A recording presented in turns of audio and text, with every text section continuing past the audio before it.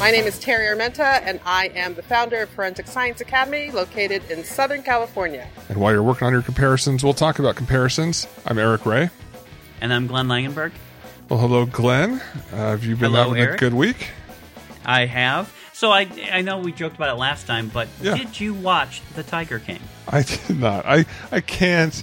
Everyone's talking about it. It seems like it's the big thing. My brother even said, hey, Joel McHale hosted an extra new episode. That's what I was going to tell you. I love Joel McHale. The Soup was my favorite show, and I just during this lockdown, I can't spend time with those people. I just can't. Now, do you know the name of the Joel McHale review show? This review episode, like a Talk Soup approach. I didn't catch that. What was the name of it? The Tiger King and I. So I love Joel McHale. He is just so clever. I've seen him on multiple interviews and improv stuff. He really is he's a funny person, off the cuff funny. It's not that he has good writers. He is just a funny, legitimately, the thoughts that come out of his head are just great. Well, and I mean, even after The Soup ended a few years back, I was just torn up when that went off the air.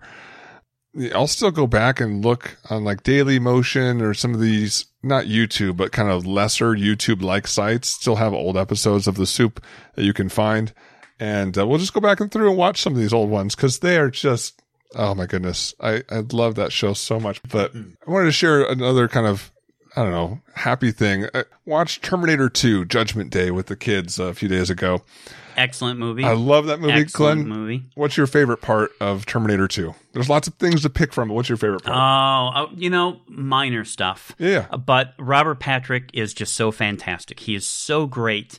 And one of the scenes where he just turns his head and cocks his head a little bit, or when he gets shot with the weapon, how he reacts. The actual look of surprise on his face when the big shell goes in and blows up in his body, and he's split into this creature that's kind of screeching, and the actual look of shock on his face, oh, I can be damaged. Those little tiny things that Robert Patrick does throughout the role, I really, really love. I read somewhere that he physically tried to never blink while being filmed as just a way to even make himself feel more robotic. And I think it's really rare that you can see a scene in that movie where he blinks. Yeah. Oh, I'll add one more thing. When he shapeshifts and he passes through the bars, but he forgets the baton and it gets stuck. The gun, yeah. Or whatever, right. Yeah. It's a 1 second, 2 second cutaway shot, but it's just so great.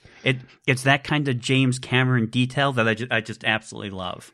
So all 6 of us are watching, my wife and I and the 4 kids, and my youngest had never seen Terminator 1, right? So we watched it with the other 3 kids a couple years ago, but she was either not there or had fallen asleep already or something. So I gave her kind of the quick rundown of, this is what happens in Terminator 1. You don't really need to see it to see Terminator 2, but this is just kind of the basics. Robots. Do you fast forward through the sex scene in Terminator 1 with your kids? I don't remember. I think generally my wife just yells at them, "Close your eyes," and then everyone just closes their eyes. Wonderful American sexual repression. Thank you. Okay. So anyway, we'll explain all this, right? And the movie starts. You got Arnold Schwarzenegger, Robert Patrick coming back in time to the early 90s. And you got Arnold Schwarzenegger gets all his clothes from the bikers, and Robert Patrick gets the cop uniform, and they're both looking for the kid, right? And there's that great scene in the mall where they're both kind of closing in on him, and in the back corridor, exactly. And then one comes around this way, and the other comes around this way, and the kid's kind of back and forth. And then there's this moment of the way it was filmed was you didn't know which was the good guy, which was the bad guy. However, in all the promotional material, everybody knew going into after seeing all the trailers that Arnold Schwarzenegger was the good guy this time. Everybody knew that. So my new favorite part of this movie is watching it with my youngest, who actually turns 13 tomorrow. She out loud says, "The police officer's the bad guy?" And then says, "They're both robots?" It was just delightful. I was smiling for the rest of the night because it was just this moment of like how it should have been for everyone else. This like, oh my God, this shocking moment. But so anyway. I actually hadn't seen any of the trailers. Oh no, so I didn't know this, and so I actually can appreciate that moment. I had no idea. I assumed that they were both Terminators coming. I thought it was a typical sequel. Well, now there have to be two bad guys going after him. So I didn't know he was a good guy. So you thought they were both bad guys? Okay. Yeah. Well, I mean, think about you had Alien, and then what was Aliens? Just more of Alien. So True. This was Terminator and Terminator 2, which was also James Cameron Alien. So I just thought it was more Terminators. So I thought they had to now fight multiple Terminators. Oh, that's great. That's great. Anyway, that's my new favorite moment from Terminator 2. Is hearing my daughter just moment of surprise and realization as the movie went on. Anyway, she thoroughly enjoyed the rest of it as well, and that was a great movie night. Yeah, this was another movie I saw in the theaters about a week before it came out. We had a special employee screening for it at the movie theater. Got it. And I hadn't seen anything before that. I was a little younger. I wasn't in working at the movie theater age quite yet at that point. But I think now time to resume our discussion of the Massachusetts crime scandals and the Netflix series, How to Fix a Drug Scandal. You ready for this? Yeah. So we won't bother recapping. Just go back and listen to last week's episode to get caught up. But where we left off last time, we had talked about Sonia Farak, who was stealing drugs and some of those issues. And what safeguards do crime labs have in place so that people don't effectively steal drugs? And we talked about some of those concerns. But this episode, we're going to talk about now the other side of this, the Annie Dookhan part, which is really more of a quality assurance issue. And then the potential fallout and cover-up that came allegedly from the AG's office, the Attorney General in Massachusetts. So maybe it seemed a little out of order because this actually all happened just a few months, about 6 months or so before the whole Sonia Farak issue happened. This is now about fall or so of 2012. So Annie Dookhan is again drug chemist with the crime lab there in Massachusetts, but in the one in the Boston area. Yes. And both of these laboratories were, if I recall, they were part of the public health department. They were not accredited, and they weren't like part of the state police or anything or local police departments, but they were drug labs, but they were not. They had routine submitters from law enforcement agencies, right? But I think they're part of the public health department. Now, this is Department of Public Health. That's different than the Massachusetts State Police Crime Lab. Yes. I'm a little confused on the details, but it seems like these are two separate labs, both funded by the state of Massachusetts to do slightly different things. Yeah. Eventually, after all of this pans out, my understanding is the Massachusetts State Police ends up taking control of these laboratories and having to accredit them. But neither of these labs are accredited, and neither of these were run by. Well, we're not making a point that being run by law enforcement, is necessarily good or bad. The point here being is that they weren't accredited and they weren't part of a, if you will, an already accepted and established laboratory testing system. But it's kind of linking back to the last episode, Sonia Farak had actually started at this same lab that Annie Dookhan's at in the Boston area, but had requested a transfer out to Amherst. So they even worked together for a little while. Yeah, and the Boston lab handled all of the eastern half of Massachusetts and all the Boston metro area. The Western lab handled sort of all the rural western part of Massachusetts. I think it's about an hour west of Worcester, which is kind of about an hour west of Boston. So you're looking at literally the western half of the state. Right. Good pronunciation there on Worcester. Thanks, man. So in 2012, someone kind of finally gets around to asking, well, why is Annie Dookhan doing 4 times the work of anyone else? She's a machine. She's known for being the first one there at work, crack of dawn, is the last to leave after sunset every day, and management loves her productivity. And there's a interview with James Connolly, who was the deputy division commander for forensic services, or was at the time, where he says, if someone's doing 4 times the work of literally everyone else, that's someone to talk to. I mean, if for nothing else, to ask, well, how are you doing this? I want to replicate you with everyone else. So I had this, Eric. I mean, this was something that I had in my unit. I had a drug chemist who did 2 or 3 times the work as everyone else, and a couple of other analysts who were about twice. But I had one analyst who was clearly doing more than everyone routine every month. Yep. And it was the same thing. And it came out around the same time I became supervisor and this whole Dukin thing. Of course, I was always like, oh my God, please let it be legitimate. But I review all of her casework, her notes, and everything. Everything was legit. But it was exactly the same thing. So my next step was to send my trainees to go and sit with her. Now, I mean, the trainees going through drug chemistry to sit with her and learn how she's so quick, how quickly going through these cases and try to emulate that. And she just had this kind of efficiency. She, batched things together. I mean, she worked very carefully. She was really efficient at what she did. She was really good at batching the same kinds of drugs together. And she was just efficient. I mean, she was efficient in all aspects of her life, but she was just a workhorse. But I always had this, please let it be legitimate kind of fear. I mean, it was always so, I hated it. It really was a constant fear of mine that, oh no, if there's going to be a scandal in our lab, it's going to be in drug chemistry. And of course, the supervisor will be the first one under the magnifying glass. How did you not know?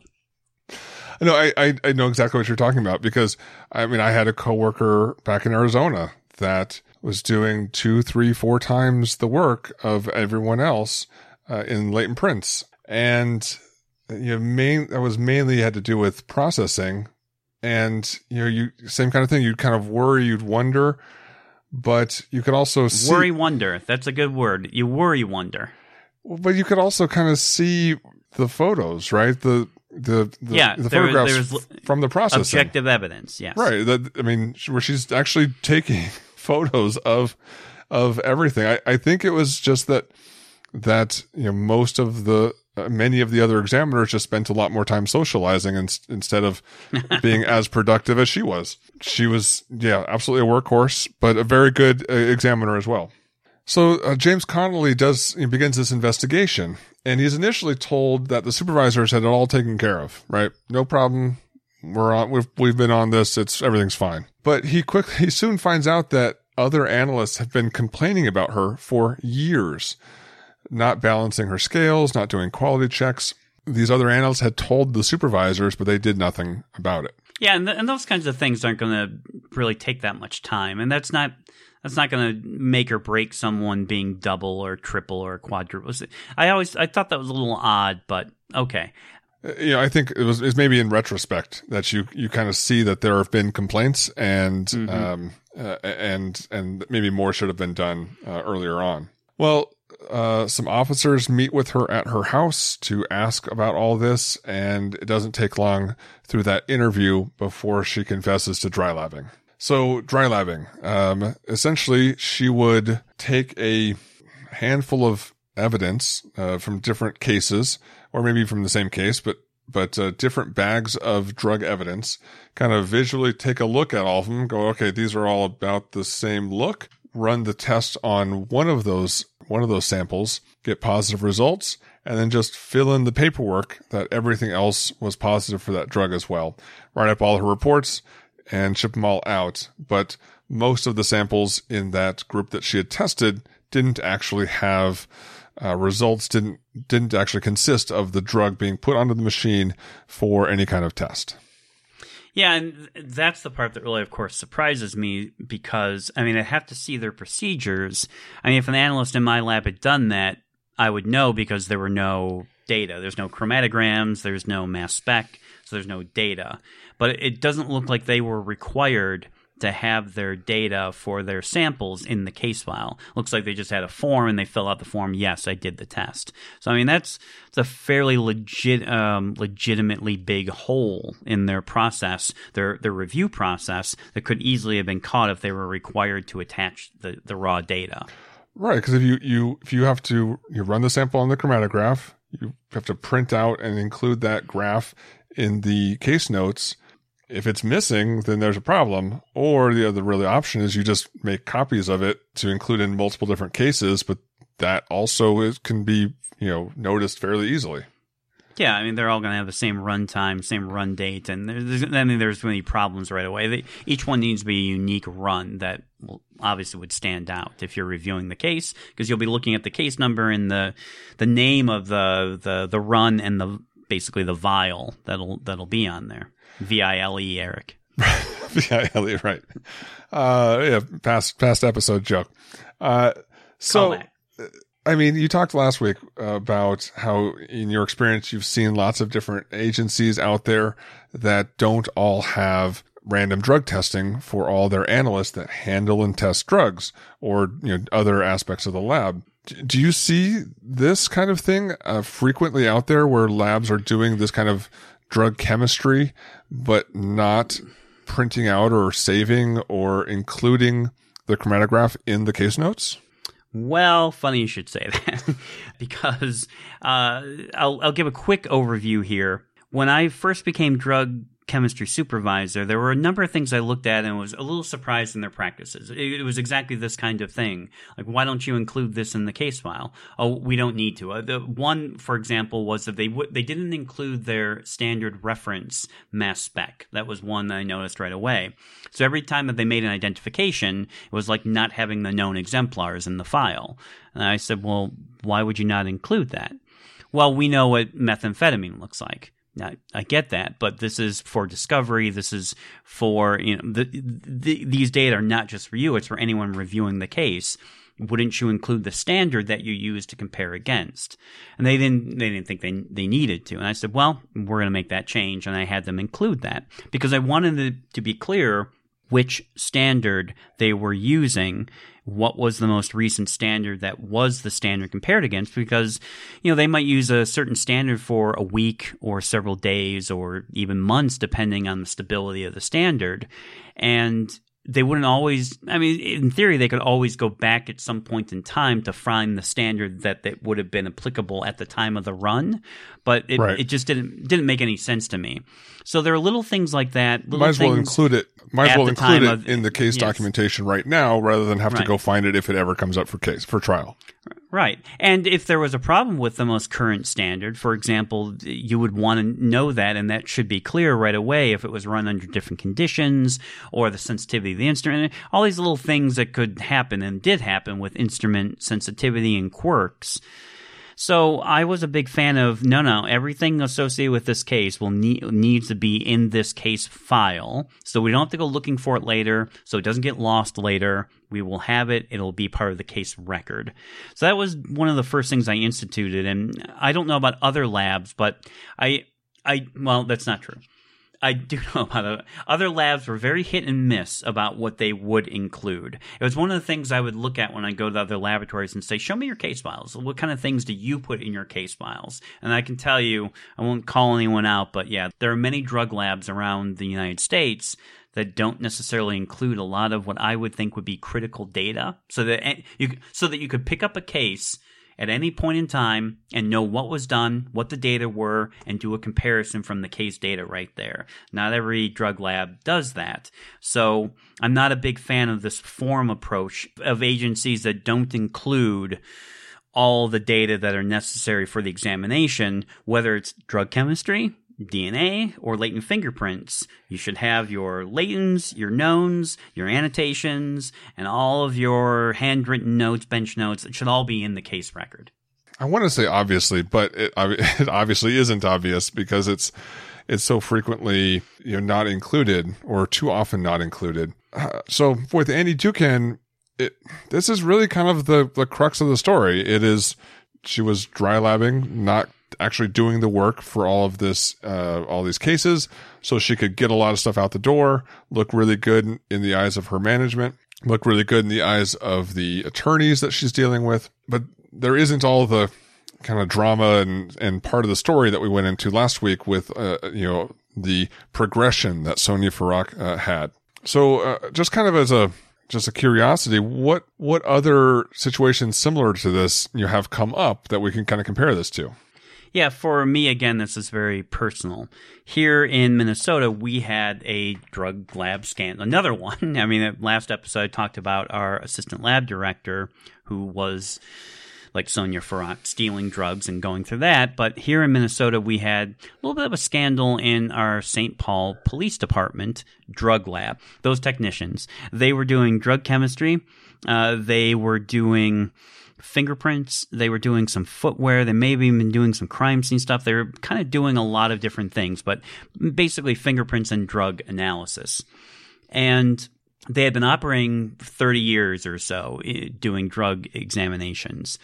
And never in 30 years had defense ever really questioned their practices. Yeah, it's insane to me. Go ahead. I know this story, so go ahead. Yeah, I know. And a good friend of mine by the name of Christine Funk. She was a local defense attorney. She moved away. She came back. I think she's now doing some consultation work and some private work. But she was a local defense attorney who was kind of a DNA expert in the state and sort of well known for giving our DNA analysts a really tough time on the stand. She's a really good defense attorney, one of those who just asks really good questions.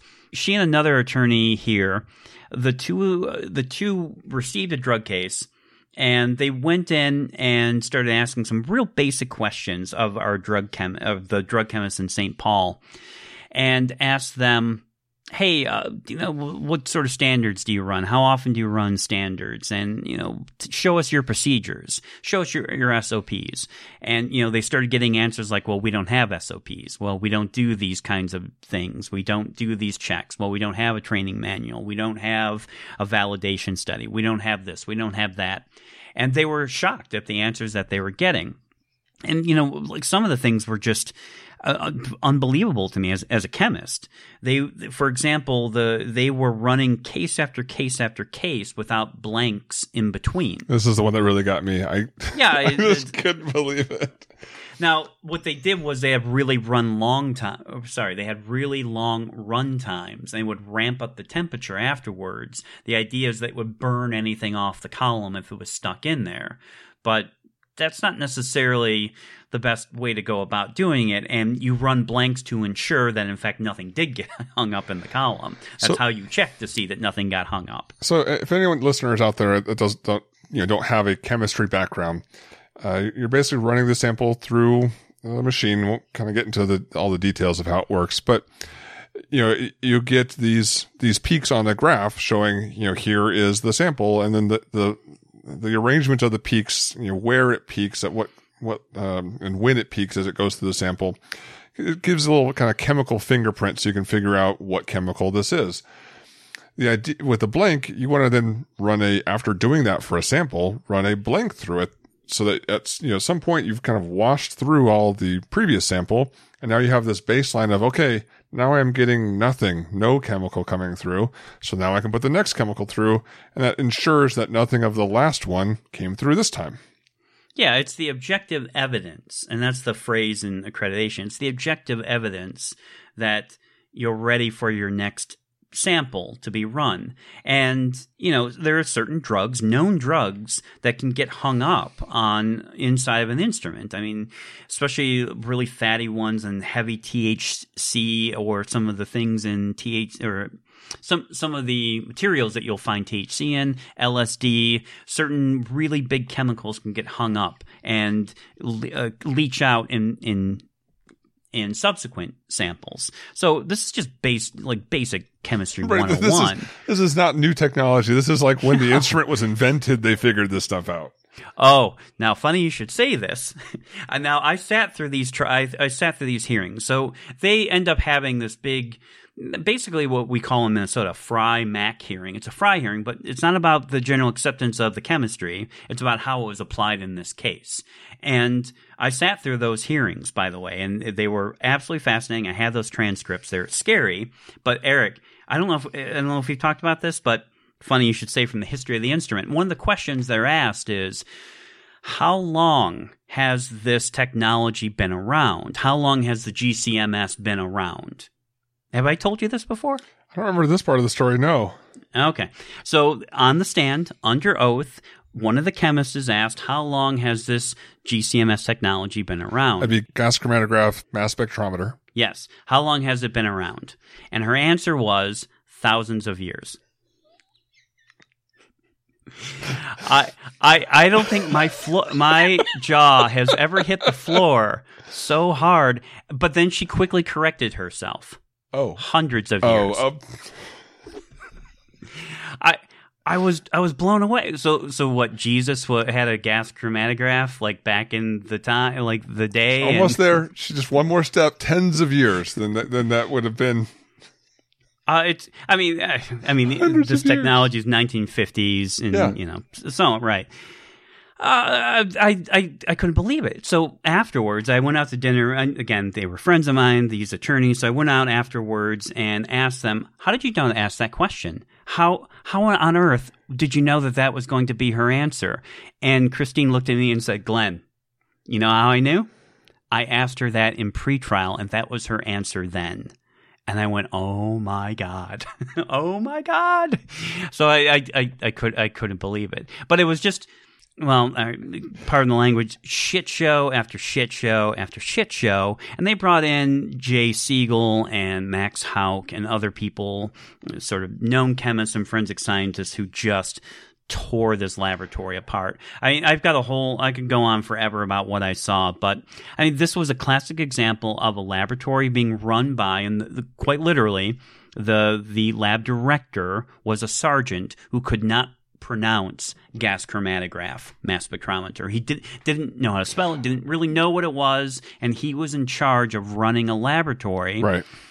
And had zero science to really back this up. And every time the people, this is a real sad case where the people that work there have wanted to go through accreditation. They had brought these things up before. They had brought this up to their sergeant and lieutenant before, and they were sort of shot down and said, "You don't need it. We've been doing this for 30 years. Why do we need this accreditation? We don't need that to get into court, so we're good." And they're totally backed up because, and totally right in saying, I mean, obviously they're wrong, but totally right in their minds, because no one had ever asked a single question. Correct. Yep. And the first time that they scratched the surface, and it got pretty bad. The defense did a very good job of every time that the forensic scientists on the witness stand would say, "Look, I brought this to my superior. Here's who I told this to." The next thing they would do is turn around and subpoena the sergeant, right, and then the lieutenant, and then the captain. At some point, they even started asking questions. "We found out that after we had come into your laboratory and had this pretrial with you forensic scientists, isn't it true that the chief sent around an email basically saying the defense will never be allowed to come into our laboratory again and investigate and talk to any of you? And if you ever hear from," and which was true. I mean, they sent this email around basically saying you cannot talk to defense ever again. And that all came out in the hearing. It looked so terrible that for the first, I've never seen this before. The chief, once his name was like in the papers and on the front page and being cited, in testimony, right, he didn't even wait for the judge to have a resolution. He just shut the whole thing down. He just shut the whole lab down. Didn't even wait for them. Just said, "Okay, we're done." And, of course, all those drugs had to come to the state lab. Right. And that's right around the time that I was becoming supervisor over there. So that's just, it's so upsetting. It was crazy. I mean, you obviously have the police management from the chief on down not running the lab properly. You have the analysts there not doing the work properly, but, maybe partially because, they don't know how to do the work properly. They don't know what they're doing. There was definitely wrong. That part of it too.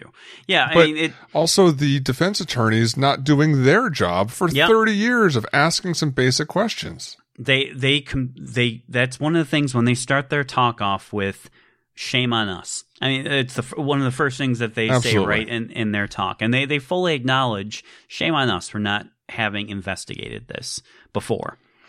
This isn't, I mean, just from what you described there, this isn't like super hard to discover stuff. I mean, just asking, hey, show me your protocols, describe how you do the work, just the most absolute basic level stuff.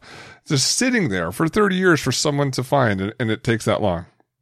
No, I legitimately think that drug chemistry as a whole, and look at the NAS report, look at the PCAST report, look at kind of getting a pass. They've not really been taken to task. And, for the most part, I suspect what they're doing is fairly good, but I do think that they will need the data to be able to back that up. Now, little side note, our laboratory ended up, of course, retesting many, many cases.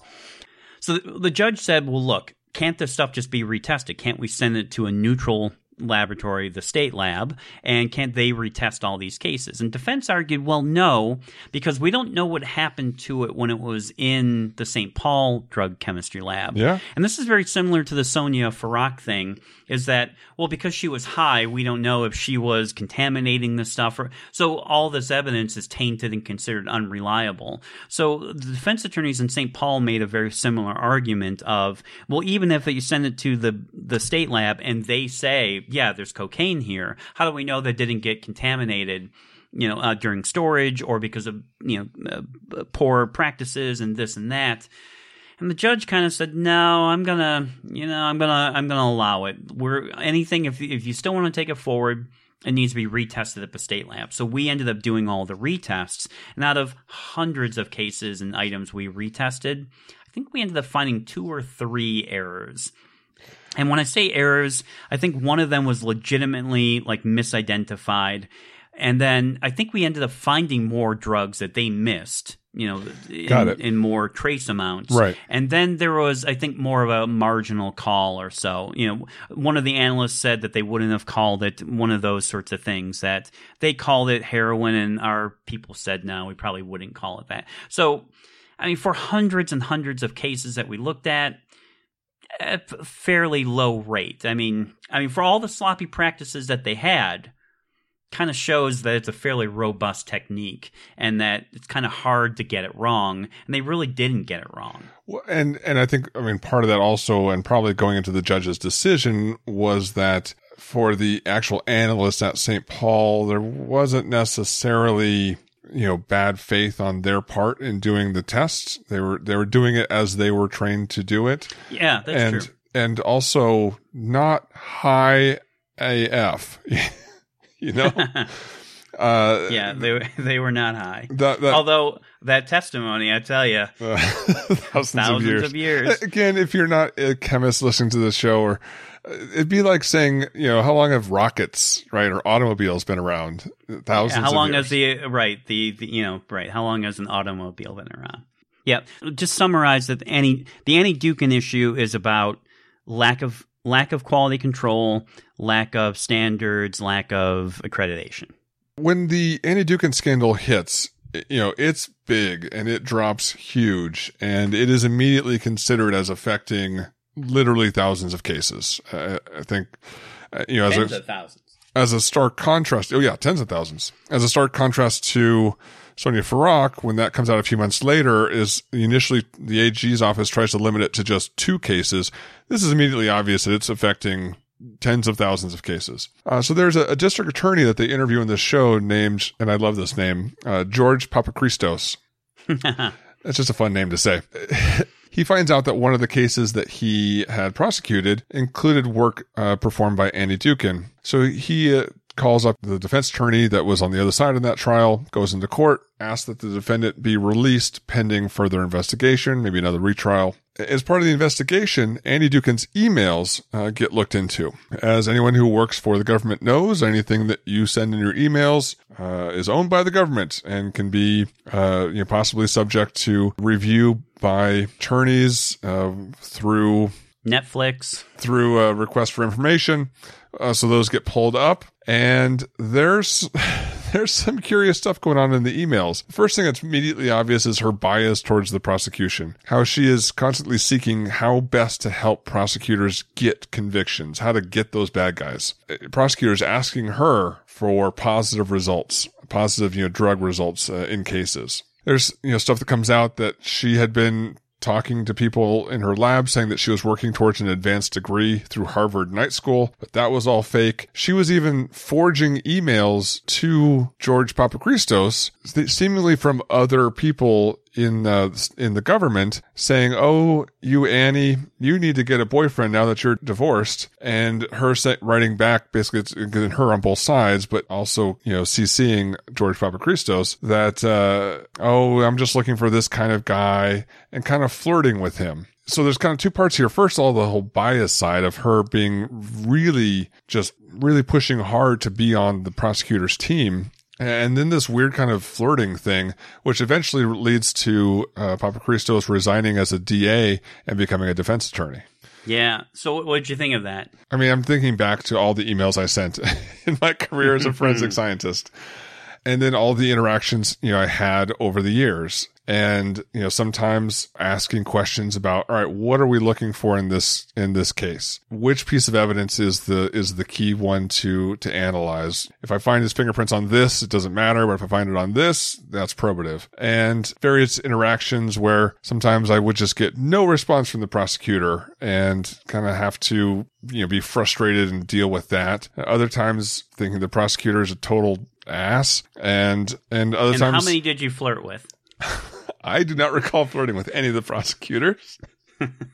But then also trying, when contacted by defense, trying to kind of route that, as I was directed, those kinds of requests have to be approved through this process, but trying to stay balanced in, if defense asks a specific question of, hey, why can this evidence be tested? I can't take that. That's just not part of lab policy, but I could at least send an email to the prosecution saying, I think this would be, this request came in defense and this is what I can do to complete this test. Kind of hinting that this part of the testing should be completed as well if it wasn't already all done to begin with. It's a hard thing trying to stay neutral, and it appears Annie didn't even go that far in trying. Yeah, I mean, all right, so the flirting part aside, that didn't bother me so much because, fine.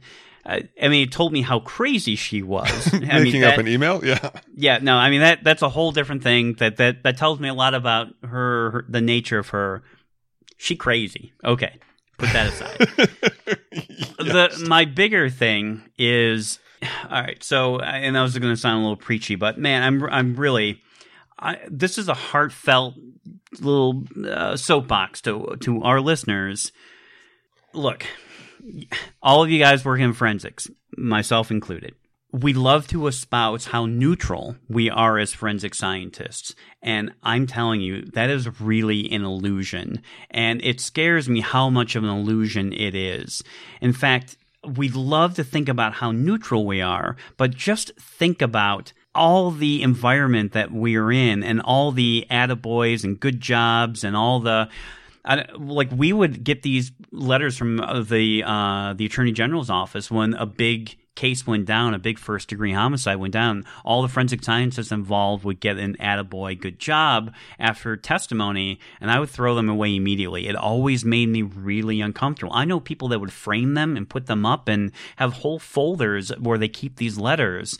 I'm like, dude, I don't know that I would want to be keeping that. If you're trying to maintain this aura of neutrality, the last thing you want to be considered is on the prosecutor's team. And it's so hard because you feel like you're doing a good job and you know that this evidence is maybe helping put away a really bad person, but it isn't neutral. It's in my opinion, this is Glenn's opinion, it's not neutral. And the first way you can test to see if your agency is neutral is go ask your chief, your sheriff, or your lab director if you can go work some private cases. You will know immediately if your agency is quote-unquote neutral. And law enforcement will tell you, oh, no. If you can't work for the dark side. You can't go work defense cases. If your agency allows you to, that's actually good evidence they might have a neutral mentality. But I'm telling you, that's the easiest litmus test on how neutral your agency is. And Eric, I kept this, and years ago when I first started in the year 2000, maybe 2001 or so, we had a prosecutor come over from a county and give a talk to us, and the title of her presentation was Forensics and Prosecution, something like the perfect team. And her whole thing was how we're on the same team.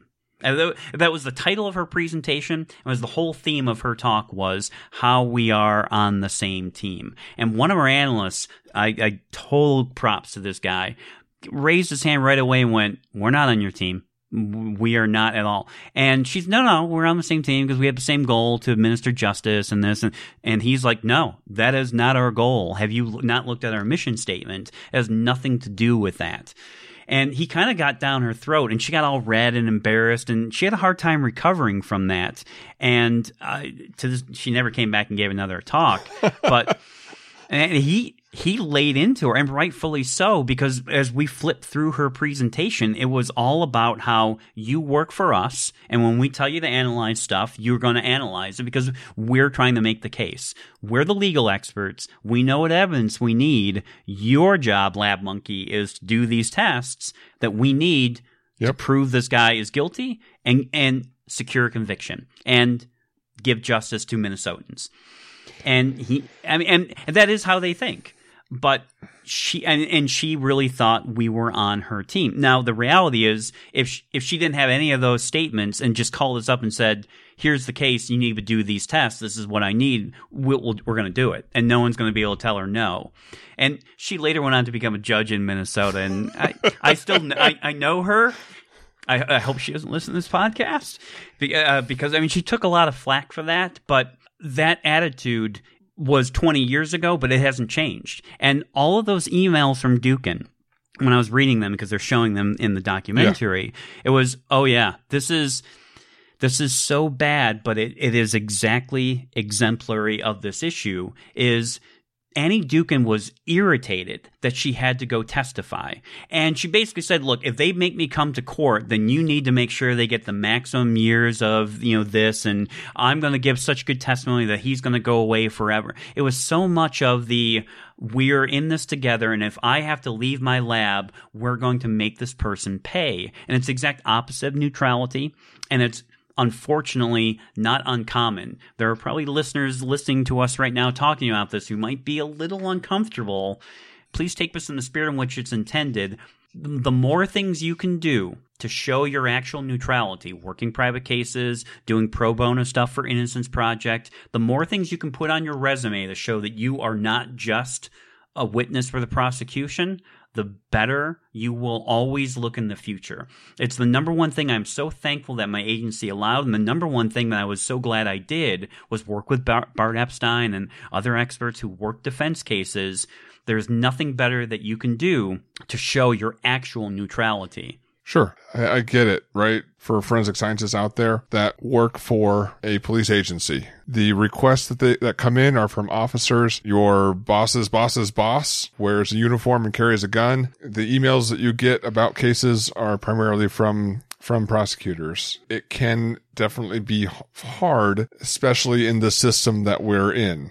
I guess that just means that we have to try extra hard to maintain that neutrality. Yeah, the system that we're in is that we frankly do work for the prosecution. And that's the sad thing, is that we kind of do.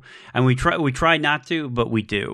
And I don't know about you, Eric, but you read those emails on screen. Yes. You probably looked at some of those emails and went, "Oh, I've seen those exact emails. I've had those emails. I have seen those emails." And I imagine viewers of the Netflix documentary watching that went, "Oh my God, that's terrible." I think they'd be shocked to know that, no, actually that's routine. It's not terrible. It's actually commonplace. I don't know if I'd go as far as some of those emails, but they probably handpicked the worst examples. So I can see that probably most of them align with what is standard communication between forensic scientists and prosecutors. Yeah. Is there any other solution to this besides, the actual forensic scientists trying to maintain their neutrality in the existing system? Well, You know, we talked about blinding and these other things and the usefulness of that. I mean, you can have someone as a case manager who's doing those communications, but they tend to be the analyst, of course. Like you said, you had a motive. I mean, you contacted them for sake of efficiency, but then you end up getting sometimes other information or certain attitudes coming from them that now puts you in a position of being accused of potential bias, whether or not it's a fair accusation or not. Yeah. You weren't. I mean, you've now put yourself in the position of jeopardy because of those emails coming from either the cop or the attorney. Yeah. We've seen, heck, we just talked recently about the Houston Forensic Science Center, which is really removed from being under the purview of the police department. But I mean, does that even really fully separate the forensic scientist from the prosecutor, and that such a close relationship? It seems like it's still there because the prosecutors, the police officers are the ones requesting the work. It still doesn't seem like maybe the defense attorneys have that sort of access where they can also put in those kinds of requests. Well, again, my experience personally is no. I mean, it has to come from law enforcement in most publicly funded laboratories. Yeah. So, some laboratories will say they have that as an option, and they might theoretically, but then they put so many hurdles or hoops in place that defense end up not being able to make those requests. It's a difficult problem. Well, all right. So moving on, since we're not going to solve this problem tonight. Right. So how about, before we get to the next part, let me talk about one other legal issue. Sure. That goes along with this, and I think you'll find this interesting. This wasn't at all in the documentary, but it's worth bringing up. So, all right, so listeners, if you have ever given a report before and you are on maternity leave, or you've got that trip to Tahiti planned or Hawaii and you're not available to testify, and the prosecution makes a big deal out of, no, we need you here to testify. You're going to have to cancel your trip. You're going to have to do this. And you get pissed and angry, and you're like, why not? Well, hold on. Well, I've got this report, or I've got a verifier or technical lead or someone who can go for me. Guess what? Actually, this all has to do with Massachusetts and a drug case. So if you're not aware of a little history here, this is all fascinating to me. And very quickly, back in the day, you used to be able to send a report. You could just give a report, and the report stood on its own. In fact, in the emails, it's interesting because Dukin actually says they should just take my report. They should just be able to take my report, and she gets very mad that she has to go and testify. I mean, you saw that in the emails, right, Eric? Oh, yeah. She's very upset about the whole testimony process. I like testifying. Anyway. Why won't they just take my report? Right. Well, in fact, it actually was commonplace in Massachusetts that if you had a drug lab report that was used in lieu of testimony, but then that changed. So they actually didn't used to testify, and then they had to testify.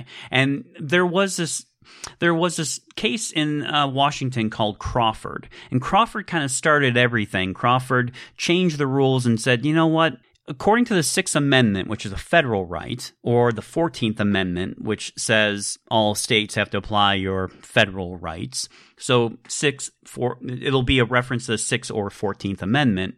According to the Sixth Amendment, the accused has a right to confront the accuser. That's a basic right that all Americans have. If you were accused of a crime, you have a right to confront the person accusing you. And by confront, you have a right to due process, you have a right to a fair trial, and you have a right to effectively cross-examine that person who is the accuser. Well, the state is the accuser. The chemist is part of the accusation. So if there is an accusation that you had cocaine, you, according to your federal rights, you have a right to effectively confront them and cross-examine them. And a report used to be sufficient. But then the Supreme Court ruled in 2009 in a case called Melendez-Diaz. And we can put a link to it on our site, but it's the Melendez-Diaz case. D-I-A-Z versus Massachusetts out of 2009. This went up to the Supreme Court after going through all the Massachusetts court because it was a federal rights case. And in the Melendez-Diaz case, it was Justice Scalia, who's fairly conservative. I mean, he's a fairly conservative judge, and he said, oh yeah, these reports are not good enough. You have to be able to confront the person who did the work. And, people argued, well, no, I mean, these reports are done by these crime labs. They're certified. They're experts. You don't need the forensic analyst to show up and testify to a report. The report should be good enough. And this is all, remember, this is before the scandal. So all this scandal came out in 2012. This was 2009. And this is what Scalia wrote. And this is a quote. I'm going to give Carrie Hall credit here. She pointed this quote out to me. It's an amazing quote. So what they wrote was, basically, we don't care that they have this signed report. You have to be able to confront the analyst, because it's the analyst who did the work, and that's who gets confronted, not the report. And so the Supreme Court said, the analysts who swore the affidavits provided testimony against Melendez-Diaz, and they are therefore subject to confrontation. We would reach the same conclusion if all analysts always possessed the scientific acumen of Madame Curie and the veracity of Mother Teresa. In other words, we don't care how good of a scientist you are or how truthful you might be. You still have to come to court and be confronted. And I think that's a really interesting case, because that, and there are other cases that came after, and basically they kept reaffirming, yes, the original analyst who did the work is the one who must be confronted. And so in this case, keeping in mind that for thousands and thousands of cases, all of her reports were just being dry labbed, and there was no chance of confrontation. None. I mean, because she wasn't going to be called to court. Right. And it's in Massachusetts that Melendez-Diaz actually happened, that they still said, no, you have to be able to cross-examine that person. And that's exactly what happened. I mean, they were right 3 years before it happened that, yeah, the person doing the report is the real weak link, not the report itself. That's crazy. That was just a couple years beforehand, fairly close. Yeah, it's amazing how prescient they were about exactly what was about to happen in that state. One of the quotes early on in the documentary made me kind of really think. I want to read it to you, Glenn, and get your opinion on this.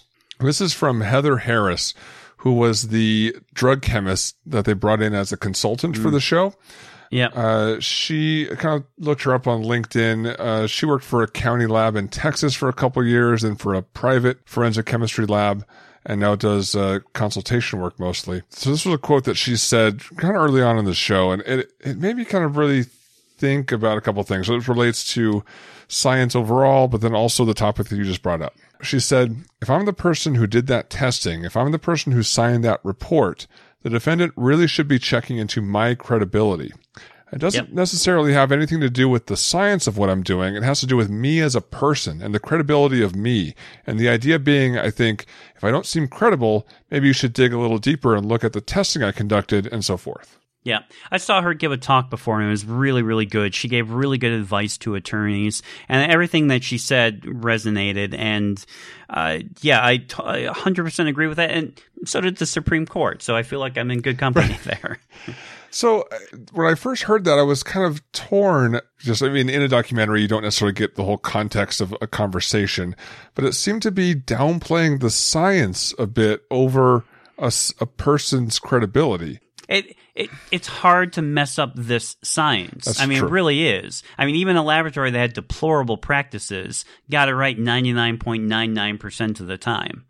That's true. So maybe depending on what's being reported, the credibility is always still this major thing, but it is further emphasized, say, in drug chemistry, where the science of it is so clear and so difficult to screw up unless you're dry labbing or high on crack. Or contaminating, or other issues, or could this have been more of a marginal amount or a trace amount? Sure. And especially in trace cases, could you have introduced that somehow? Okay. I mean, not every drug case, is the same, and it's different when you've got a gram of something versus a non-visible amount that is still detecting very low levels of methamphetamine, but is still considered a possession case. Interesting. In that kind of case, your credibility and the practices, your cleanliness, your thorough, that actually does become more of an issue than the actual science. Okay. So it may be in some cases they are equally, really high level important, but sometimes, one may be emphasized over the other. Yeah. I mean, there are just certain practices that still exist in drug chemistry that are very surprising. They generally don't have limits of detection. I mean, that's surprising to me. Some of their validations are weak in various areas. In some cases, they will combine bindles together. And like they'll take 10 different bindles, mix them together, and then test that for like a homogenization test. I mean, that happens in some federal cases, and that's really shocking to me. Because, if only one of the bindles had drugs and the other 9 didn't, you're now saying all 10 basically did by testing them. This sort of aggregate approach. There are certain things that they do that are really questionable that they've been doing for a long time, and no one has ever called them out. Yeah. No, I hadn't heard of that. I'd heard of the sampling where you if you have 10 bindles and they all basically look the same, and in the same case, just pick one, test that one, and describe that in your report. But they use a statistical confidence interval, which I'm fine with, because then there are certain limits to it, and they can test certain amounts of bindles to make an inference about a larger population. I'm actually fine with that kind of procedure. Right. I mean, even in a bale of marijuana, you're testing just this little piece, and you're making an assumption that the entire bale is one thing, and it's not just this one little piece that you're putting under the microscope that's marijuana, and the rest of it just happens to be something else. But I hadn't heard of the whole mixing together of the different bindles before, of that concept. There's certain cases where when it's acceptable to do that. I think it's in quant cases. Sure. And I can't. There's a technical term for it that's escaping me, but it's like basically aggregation. All right. So with Annie Dookhan, there's not as many of the questions that come up because it kind of comes out pretty quickly that she was dry labbing. She is charged with evidence tampering and is sentenced to 3 to 5 years. But at least initially, she's singled out as the problem in the lab, and not that there was a problem in this larger lab system. So there's this push to get basically any case that she has her name on thrown out. Because, again, you don't know. Is this the case that she actually did a real test on? Or is this just one of the cases that she signed her name to without actually doing a test? And there's really no way to know that. The immediate thought that jumps to mind is, well, if her name's on it and someone got convicted of a drug charge, they need to get out. Like that case needs to be thrown out. And side note, if they were just convicted of a drug charge. True. Because, often if you have drugs and guns, the gun charge should still hold. True. If in their arrest of having suspected drugs, they threw a punch at a cop, then you're still going to be in jail for that, that assault. Right. So identify the cases that are specific possession cases. Exactly. Well, what the documentary shows here is this now kind of hand-wringing by prosecutors and judges and the news media and the public that are all now worried, oh my God, are they going to release literally thousands of criminals onto the streets? There's going to be a crime wave. Right. And it then takes years of lawsuits and trials and hearings, not to finally resolve everything, but just to get a list of the cases that were affected. They make the point of saying, I should be able to go in, push a button, and see every case that Annie Dookhan touched. And as people who worked in crime labs, absolutely. That is easy to go in and hit a button and get a list of every case that analyst had ever touched. But it took, again, years of lawsuits to finally even get that list together, which ended up being about 24,000 cases. It was clear that prosecution was not being necessarily very forthcoming here. Yeah. And then again, and these are mostly low-level, nonviolent cases. This isn't what the prosecutors and media had feared of just this crime wave as people get released, but mainly possession, nonviolent cases that that were involved in this whole scandal. And then it finally takes, again, this is 2012 when this first hits. Finally, in April of 2017, the state Supreme Court issues a ruling for prosecutors to either dismiss every affected case or to say that they can get reconvictions without her analysis. And 21,000 cases are dismissed right then. Yeah, and that's the most in history. I mean, it really is mind-boggling how many cases that it took. 21,000. That's it's staggering. All right, so the final part of the story is kind of the journey that the defense attorneys take as they try to get their clients out of being incarcerated, have their charges dismissed for the cases involving Sonja Farak. Now, again, like I just said, it's pretty clear really early on for Annie Dookhan that anything she touched was problematic because she was dry labbing. She wasn't actually doing the work for huge numbers, a huge percentage of her cases. However, with Sonja Farak, she was actually still doing all of the work. She was actually running the samples and producing results, but she was just on meth and then on crack. Completely kind of different problem to deal with here. And like I said last episode, the Attorney General Martha Coakley said there are only 2 samples affected. And here's a quote from Sonja Farak when she finally goes on the stand and testifies in front of a grand jury. And this comes back to that shame on us thing you had mentioned about the defense attorneys. I never had fellow workers question my work. I never had a defendant have their defense lawyer question directly my analysis. Most people that get arrested on suspected drugs know whether they had drugs or not. If I ever had called anything... And that's not true. I mean, we found that routinely. I think it was close to like 8% or 9% of our submissions at the lab that were suspected to have been drugs, tested quote unquote positive field tests by officers who may not have known what they were doing, were routinely not drugs or a different drug than they suspected. And it happened all the time. If I had ever called anything positive and they knew it was negative, they at any point could have asked for it to be reanalyzed. I never had any piece questioned. Yeah. It's not surprising at all to me. Again, attorneys generally give a pass to drug chemistry and just go, well, there's nothing here. Let's move on to those subjective sciences like fingerprints and handwriting. I mean, she's justifying things obviously for herself here, but then, and also, no, they can't just have something be reanalyzed. You can't expect some homeless guy to be able to come up with the funds to bring in a private analyst to retest the drugs. Right. Good point. Initially, so now right away, when there's this initial work done, there's these 2 cases.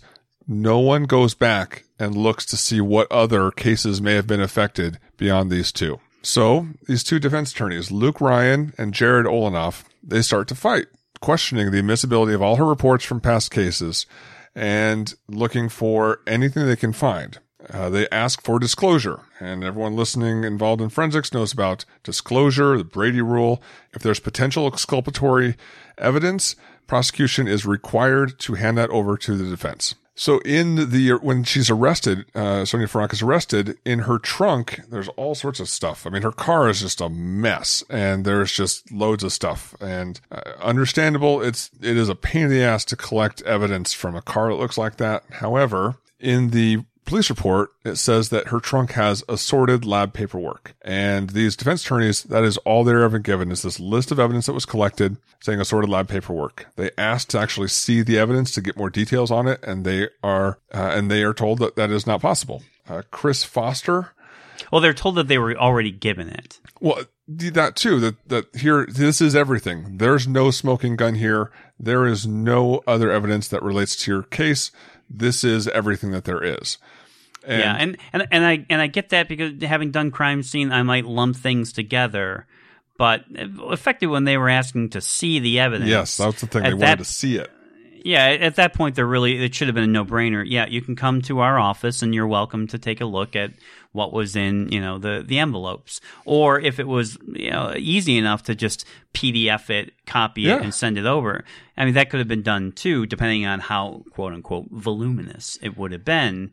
But yeah, I mean, that's so bizarre to me that they would have said, well, you've got it already. You don't need to see anything else. So there's a relatively new prosecutor with the AG's office named Chris Foster, and she wouldn't let them see it. So they go and suspiciously assigned this big case. I mean, they made a little thing about it that she's the C, not the A team, not the B team, but the C team. So Chris Foster goes in front of a judge, Judge Jeffrey Kinder, and says that all the evidence from Farak is irrelevant to their case. He says, no, I get to decide if it's relevant or not. So he demands that she goes back and look. She writes a letter saying that all the evidence has been disclosed to the defense attorneys, and Judge Kinder then denies the motion that Luke Ryan and Jared Olenoff actually see this evidence. And he rules that the affected cases that Sonia Farak worked only go back to July of 2012. And she's arrested in January 2013. Only going back to July of 2012, was there any, maybe question? If you were convicted on work that she had done prior to July 2012, you're still in jail. You can't get out. So this guy, Luke Ryan, he continues to fight to see the evidence. Initially, he's told you can't see it because it's an active investigation. After Farak is convicted, he says, okay, now let me see it. And he is finally allowed to see the actual evidence 21 months after her arrest, and all his clients are back in prison. So he finds these forms in the evidence, right? He's allowed finally to see it, under supervision, just like you described, Glenn. And there's these forms, these mental health forms, where she'd been documenting her drug use, when she used drugs, how much, how frequently, because she had been trying to get clean and going through a drug rehabilitation program. So he finds that this situation I laid out last episode, taking LSD and crack on the same day, that she did that the exact day that she wrote the report and did the test for a client that he had and had brought up on challenge, and he had been sent back to jail because it was before July of 2012. It was literally the smoking gun that he had asked to see, and the prosecutors had completely stonewalled him and denied for him to see that evidence. So you say, Glenn, well, maybe there's just this pile of paperwork. You can't go through this whole pile. Maybe she didn't know that there was this smoking gun sitting right there that she denied existed. So then this defense attorney gets through an investigation, eventually happens. He requests to see these emails that had come up in relation to the investigation. And those forms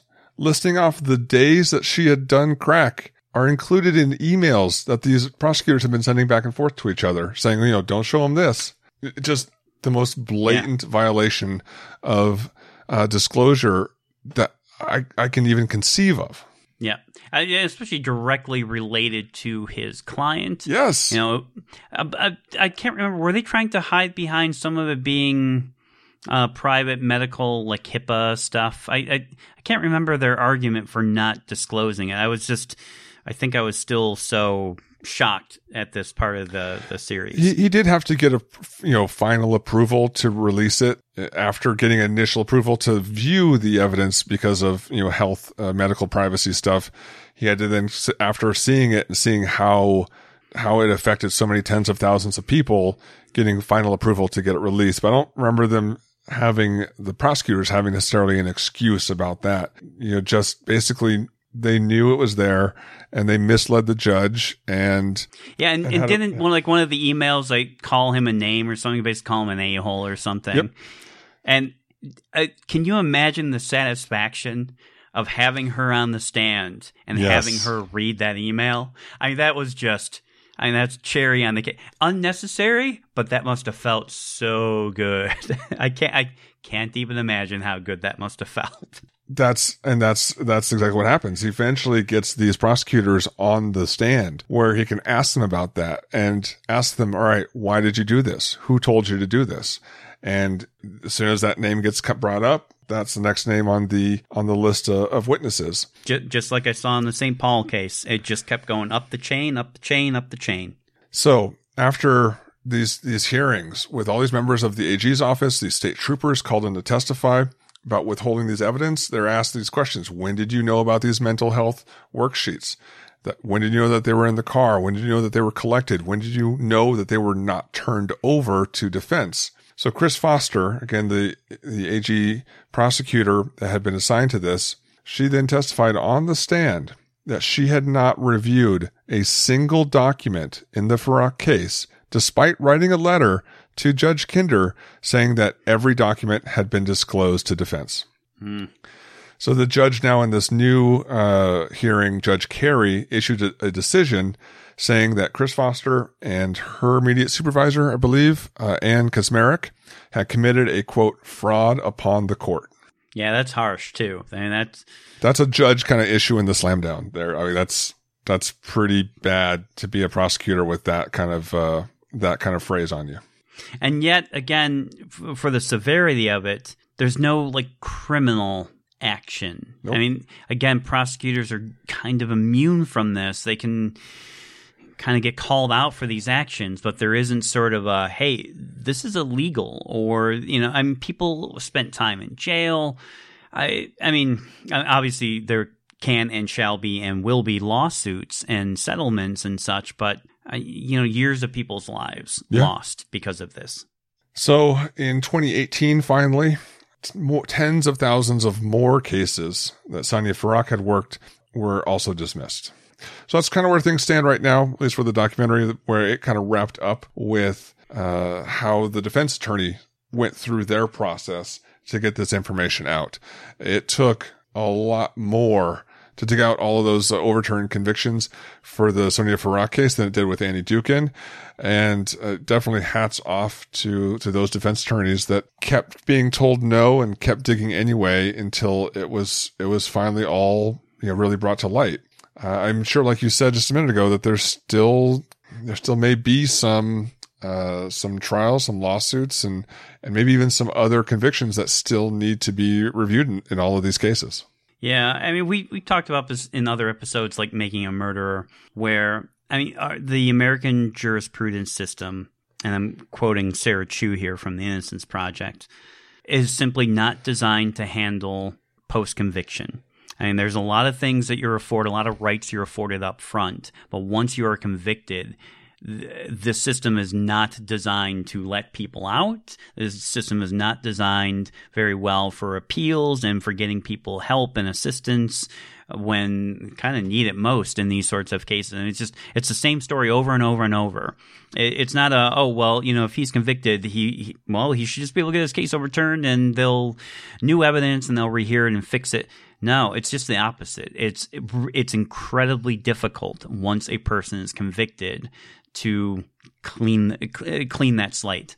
And going back to that first quote at the very beginning of our last episode and the very beginning of the documentary series, this was not just a scandal about bad science, but a scandal about bad law. And I think that really comes out clearly in the documentary of, yes, there were absolutely mistakes made by Dookhan and Farak and their own separate issues of dry labbing and being a drug addict. And there were extensive issues in the lab systems that they worked in that allowed that to happen and compounded it by having it happen for such a very long time. But then in my eye, and please disagree if you do, this really exploded and became even bigger because I think the hiding of everything that had actually happened by the prosecutors and the AG's office there was a bigger issue than the initial problems at the labs themselves. Yeah, it's actually the thing that I said in the other episode. It's the thing that surprised me the most. It's the thing I heard the least about. Yeah. And people can be weak and make poor choices. And dry labbing we know exists. But boy, the conscious covering up of those kinds of things, especially knowledge of it, or just how that whole thing was handled by the AG's office, that was actually the thing that was really most shocking to me. So yeah, I sort of agree. I don't disagree with you, Eric. It's the thing that made me go, oh, the person whose mission is to seek justice, is the person who's causing the injustice. I mean, in the Cam case, it was the same kind of thing too. I mean, it really disturbs me when the seekers of justice are the ones causing injustice.